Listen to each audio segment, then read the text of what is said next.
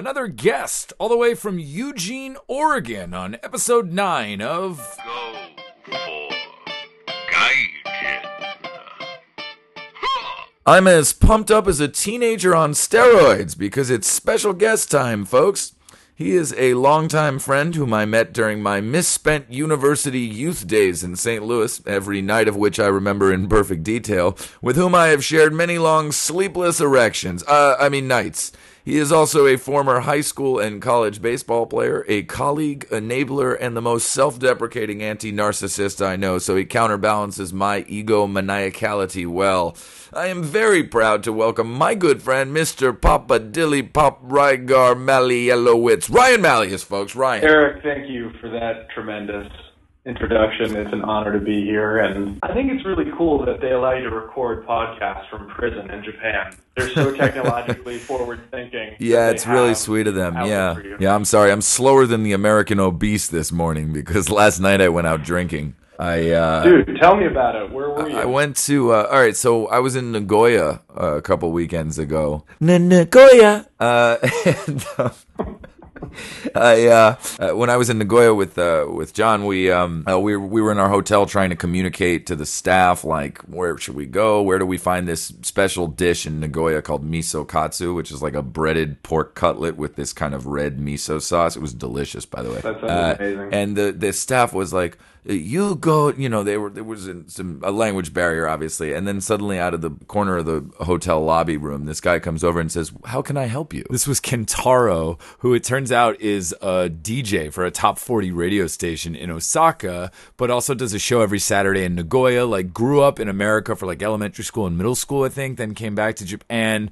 And I think went back to America, went to college at like a liberal arts school in Indiana. So like awesome dude. He took us to get miso katsu, and then also last night in Osaka was the first time we were able to hang out. So he took me to get some food at this awesome spot. Then we went to this place Diamond Rocks and met up with some of his coworkers, had a couple drinks there. Then we went to this place where there was like a DJ spinning only rock records and like playing like 45s. Like this guy had a 45 of tequila. Wow. I think the name of this bar was Raku. Diamond Rocks to rock. Yeah, I guess I told him I liked rock music, and Kentaro was literal in where he took me. So did Kentaro know the people? Yes, he knew everybody everywhere. When we got to Raku, the owner like poured all of us some, I think it was Jaeger, and then a couple times later in the night gave us more Jaeger, and I was like, Jaeger, thanks, Jaeger bombs. Jaeger bombs. I'm sure you felt like $1 billion.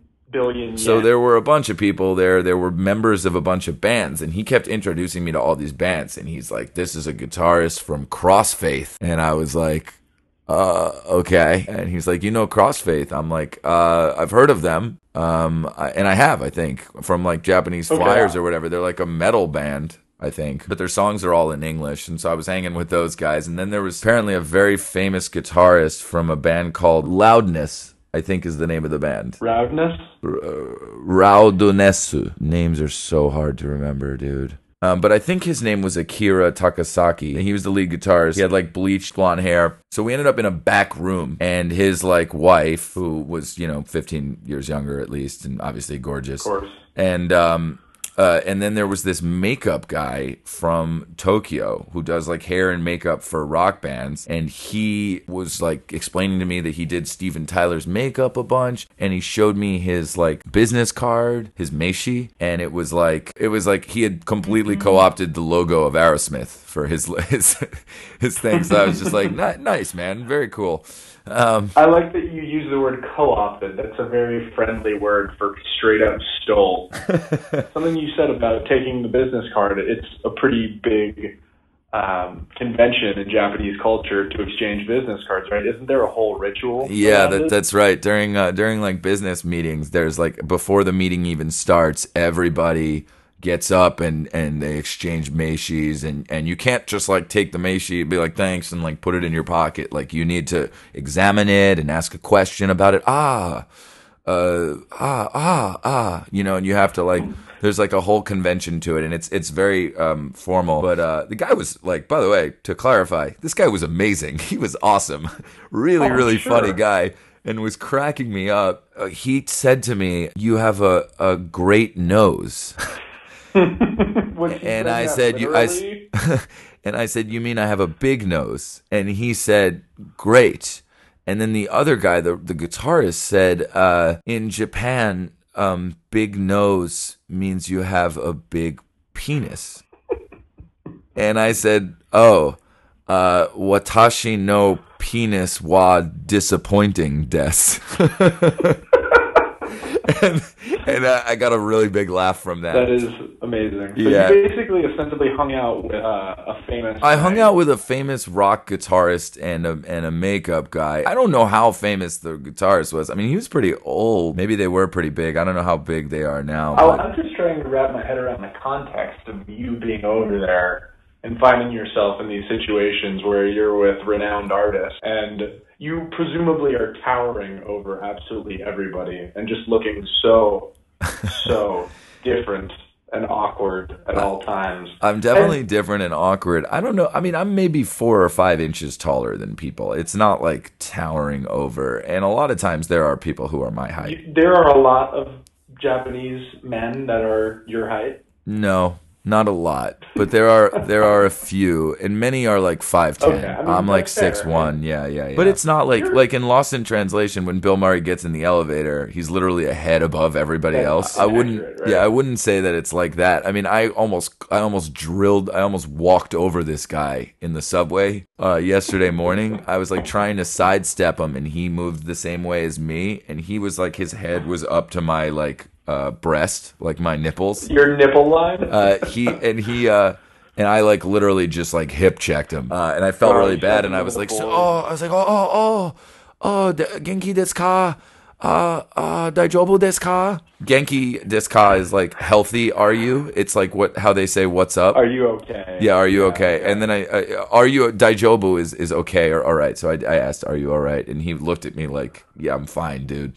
Didn't say anything and just kind of like shook his head and walked away. But I felt really bad. Like I full on Steamrolled this poor dude. but I guess it's my fault for walking too fast. Well, listen, we've been talking for a while, and I want to make sure I talk to you about Japanese baseball because you are Gopher Gaijin's baseball expert. Besaboru. Hi. Wakarimashita. So I wanted to explain the Nippon Professional Baseball, NPB, which is the Japanese baseball professional, Japanese MLB, basically. Which sounds absolutely tremendous, and it has been a bucket list item of mine to see a Japanese professional baseball game played.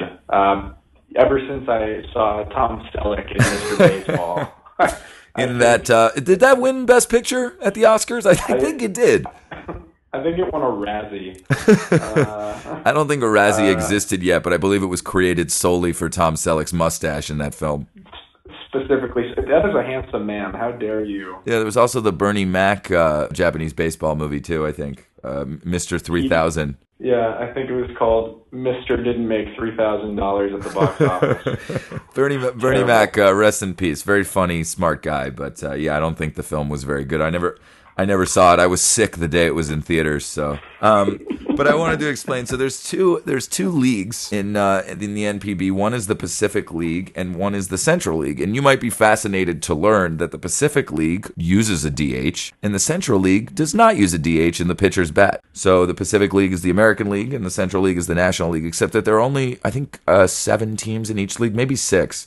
So it's kind of like, yeah, it's kind of like the MLB in 1960. Or maybe even a little before that. I wanted to tell you about the Curse of the Colonel. Are you familiar with the Curse of the Colonel? I am unfamiliar. I'd love to hear about it. All right, love that enthusiasm. So the Hanshin Tigers won the Japan Series in 1985, and for some reason when the fans were celebrating, everybody jumped in the Dotonbori Canal, and they didn't have anybody to jump in to represent the best player on the team, who was a white guy from Oklahoma named Randy Bass. Who had a cup of coffee in the majors, but was never really, like, particularly good. But if I'm not mistaken, he won the Triple Crown 2 consecutive years. Now, I may be completely out of order here, but I'm almost sure that in an older version of a PlayStation baseball game, our Bass was supposed to represent Barry Bonds, who wouldn't give up his naming naming rights, I guess, to the game, however that works. Wow. So it had to have been Randy Bass then, because I'm sure the game was made in Japan. I'm almost sure. I might be. Wow, making that up, is really cool. I did not know about that. So Randy Bass is like a god here. But so when the Tigers won the Japan series, to celebrate for Randy Bass, they cut down a Colonel Sanders statue outside of a Kentucky Fried Chicken and threw it into the canal. And then, like, the Tigers proceeded to be just terrible. Like, some kind of fluke thing happened where Randy Bass had to retire, and they just were not good for like 15, maybe even 20 years. The Colonel Sanders statue could not be found. It floated, sunk to the bottom, and nobody knew where it was. So they began to refer to the Tigers as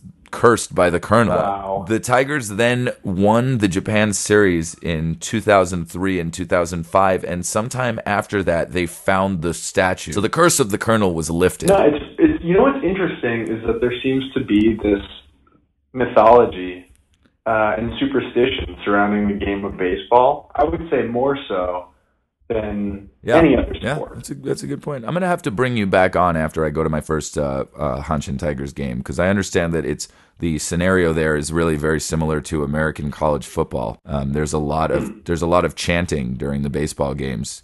They chant for every batter has his own chant, and they chant so cool. it the entire at bat. They're chanting, apparently. And I know that noisemakers are pretty popular there from what I've seen. It's a lot more kind of an inclusive spectator sport. Yeah, as an uncouth American, I don't need a noisemaker. My mouth plenty loud enough. Yeah, my mouth is my noisemaker, and I'll also be bringing a new recording of the rock and roll band Loudness. Now, do they also charge like $12 for an Asahi? I don't know. Yeah, I don't know.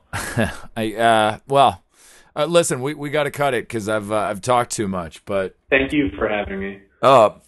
Ryan, thank you so much for coming on the podcast, man. I will have to bring you back on again soon to talk to you more about baseball and life and love and all that. And I wish you the best in Oregon, and looking forward to hearing what you turn out.